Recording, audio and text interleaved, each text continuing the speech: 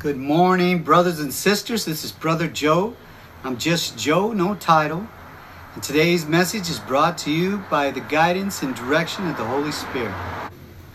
So if you brought your Bibles today, please turn to the book of Revelations, chapter 19. And the King is coming. He's coming soon, brothers and sisters. And so we're going to read about that. And we'll start reading from verse 11. Now I saw heaven open, and behold, a white horse. And he who sat on him was called Faithful and True. And in righteousness he judges and makes war. His eyes were like flame of fire, and on his head were many crowns. He had a name written on no one knew except himself. He was clothed with a robe dipped in blood, and his name is called the Word of God. And the armies in heaven, clothed in fine linen, white and clean, followed him on white horses. Now out of his mouth goes a sharp sword, that with it he should strike the nations.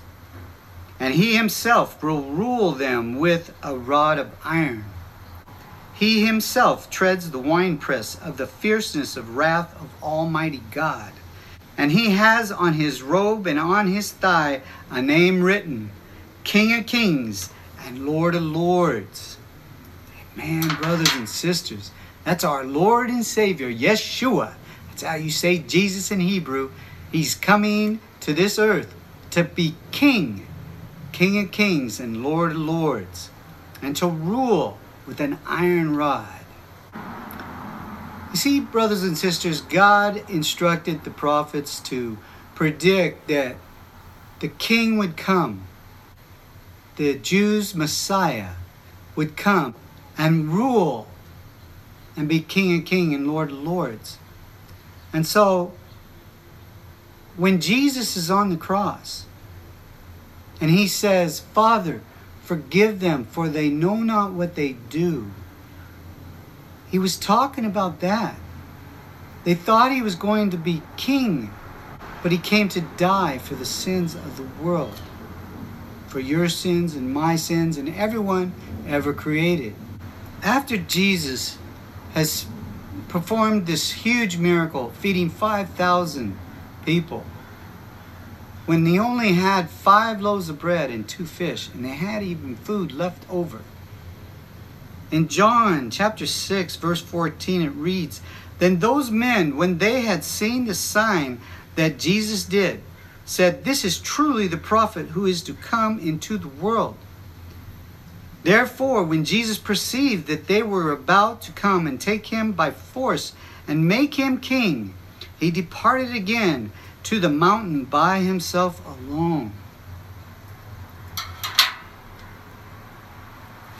You see, brothers and sisters, they didn't know they were killing the Messiah. They killed him because of blasphemy, because he claimed to be the Son of God, equal to God. And you and I know that he is. And the scriptures clearly say that he must suffer and come in riding on a mule, on a donkey. But they were blinded. They had blinders on their face, on their eyes. And they didn't see that he had to die for our sins and be crucified, and then come and return to be King of Kings. They just looked for the King to come and rule over Israel. So now let's look at chapter 20 of Revelation, starting in verse 1. Then I saw an angel come down from heaven, having the key to the bottomless pit, and a great chain in his hand. And he laid hold of that dragon, that serpent of old, who is the devil and Satan, and bound him for 1,000 years. And he cast him into the bottomless pit, and shut him up, set a seal on him, so that he should not deceive the nations no more, till the 1,000 years were finished. All right, brothers and sisters?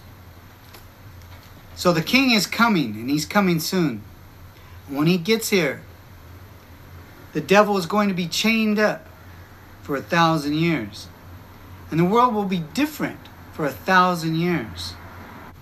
Now let's look at the prophet Isaiah's book. In chapter 65, God instructs him to give us an illustration of what it's going to be like when the king gets here for those 1,000 years. In chapter 65, reading verse 17, "For behold, I create new heavens and a new earth, and the former shall not be remembered or come to mind. But be glad and rejoice, for in what I create. For behold, I create Jerusalem as a rejoicing, and her people a joy. I will rejoice in Jerusalem, and joy in my people. The voice of weeping shall no longer be heard in her, nor the voice of crying. And no more shall an infant from there live but a few days, nor an old man who has not fulfilled his days. For the child shall die 100 years old. But the sinner being 100 years old shall be accused. They shall build houses and inhabit them. They shall plant vineyards and eat their fruit. They shall not build and another inhabit. They shall not plant and another eat. For as the days of a tree, so shall the days of my people, and my elect shall long enjoy the work of their hands." So I want to pause there. Okay. Remember, this is the 1,000-year reign. And so people are going to live as long as a tree, 1,000 years. Just like when Adam and Eve were created, all the people, if you look back then, they lived 600, 700, 800, 900 years. Right? And that's how it's going to be. And I want to look again at, "For the child shall die 100 years old, but the sinner being 100 years old shall be accused." Now this is definitely the 1,000-year reign, because there's no more death after the great white throne judgment, brothers and sisters. There's no more crying and no more death. So here the child dies at 100, being accused. Remember, God Almighty, the King of Kings, is going to rule with an iron rod. It's not going to be like it is now. But here it's going to be very different. Remember, the devil is chained up for 1,000 years. He's not tempting anybody. But the world's not going to be perfect, like our ultimate destination after the great white throne judgment. So using the iron rod, if a child reaches 100 and he has not woke up to what God wants done and the way he wants it, he will take him off this planet and send him to hell. Remember, Scripture tells us that Jesus has two keys: the keys to death and the keys to hell. So now let's turn to the book of Matthew chapter 5. And we'll read verse 19. "Whoever therefore breaks one of the least of these commandments and teaches men so shall be called least in the kingdom of heaven. But whoever does and teaches them, he shall be called great in the kingdom of heaven." So we learn here that the kingdom of heaven is the 1,000 years. And if somebody teaches somebody to do wrong and does wrong, they'll be the least in the kingdom of heaven. Now this can't be our ultimate destination after the great white throne judgment, because there is nothing defiling in heaven. Amen? Amen. So the kingdom is the 1,000 years. But if someone does wrong and causes someone else to do wrong, God will let them know.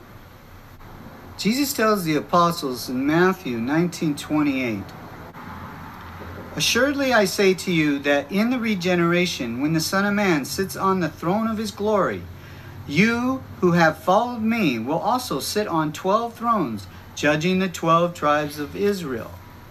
Now that's minus Judas, who betrayed Jesus, and Paul will take his place. And they will judge the 12 tribes of Israel. The 12 tribes he's talking about are the 144,000 Jews that are in Israel today. 12,000 from each tribe that he has elected to be here during that 1,000-year reign. But before the king gets here, they have to give their lives to Yeshua. 100%. Amen? Amen. So now, in Matthew 25, Jesus gives a parable about the kingdom. Reading from verse 14. For the kingdom of heaven is like a man traveling to a far country, who called his servants and delivered his goods to them. And to one he gave 5 talents, and to another 2, and to another 1, to each according to his own ability. And immediately he went on his journey. After a long time, the Lord of the servants came to settle accounts with them. So he who had received 5 talents came and brought 5 other talents, saying, Lord, you delivered to me 5 talents. Look, I have gained 5 more talents beside them. His Lord said to him, Well done, good and faithful servant. You were faithful over a few things. I will make you ruler over many things. Enter into the joy of your Lord. Now the other guy who got 2 talents doubled those. And the Lord said the same thing.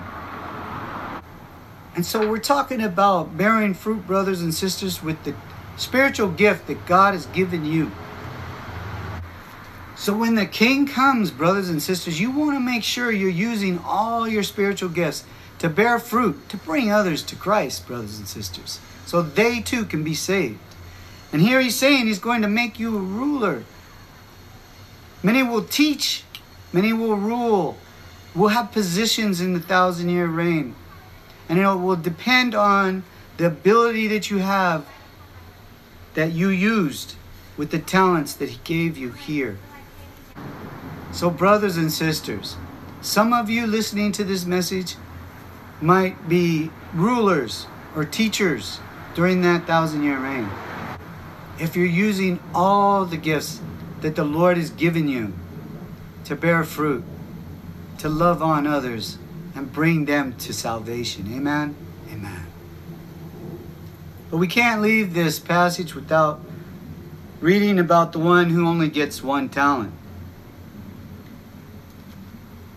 And when he goes to that one, in verse 25 it says, And I was afraid and went and hid your talent in the ground. Look, you have it. What is yours?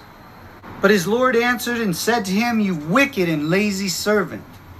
And verse 30, And cast the unprofitable servant into outer darkness, and there will be weeping and gnashing of teeth. The unprofitable servant, the Christian, who is not using his 1 talent to bear fruit. Remember, brothers and sisters, if the tree doesn't bear fruit, it is cut down and thrown into the fire. Now turn with me to the book of Revelation, chapter 20, reading from verse 7. And when the 1,000 years have expired, Satan will be released from his prison and will go out to deceive the nations which are in the 4 corners of the earth, Gog and Magog, to gather them together to battle, whose number is of the sand of the sea. They went up on the breadth of the earth and surrounded the camp of the saints of the beloved city. And fire came down from heaven, out of heaven, and devoured them. The devil who deceived them was cast into the lake of fire and brimstone, where the beast and the false prophet are, and they will be tormented day and night forever and ever. So brothers and sisters, the devil is released for a period of time to tempt the people, because they have to be tested just as you and I were tested. Amen? Amen. Brothers and sisters, the next verse takes us to, Then I saw a great white throne. Brothers and sisters, that's the great white throne judgment that you and I will be part of, and we will not be cast to hell if you believe that Jesus, Yeshua, came incarnated from heaven to die on a cross for you and me, was buried and arose. And then you have repented of your sinful ways to live for Yeshua. Brothers and sisters, we have many rewards waiting, and we'll just leave that for another day to read about those rewards from the great white throne judgment someday. So brothers and sisters, always remember to pray up every day and read up every day and keep the love of Yeshua in your heart, and we'll all be with our Lord and Savior forever and ever. Amen.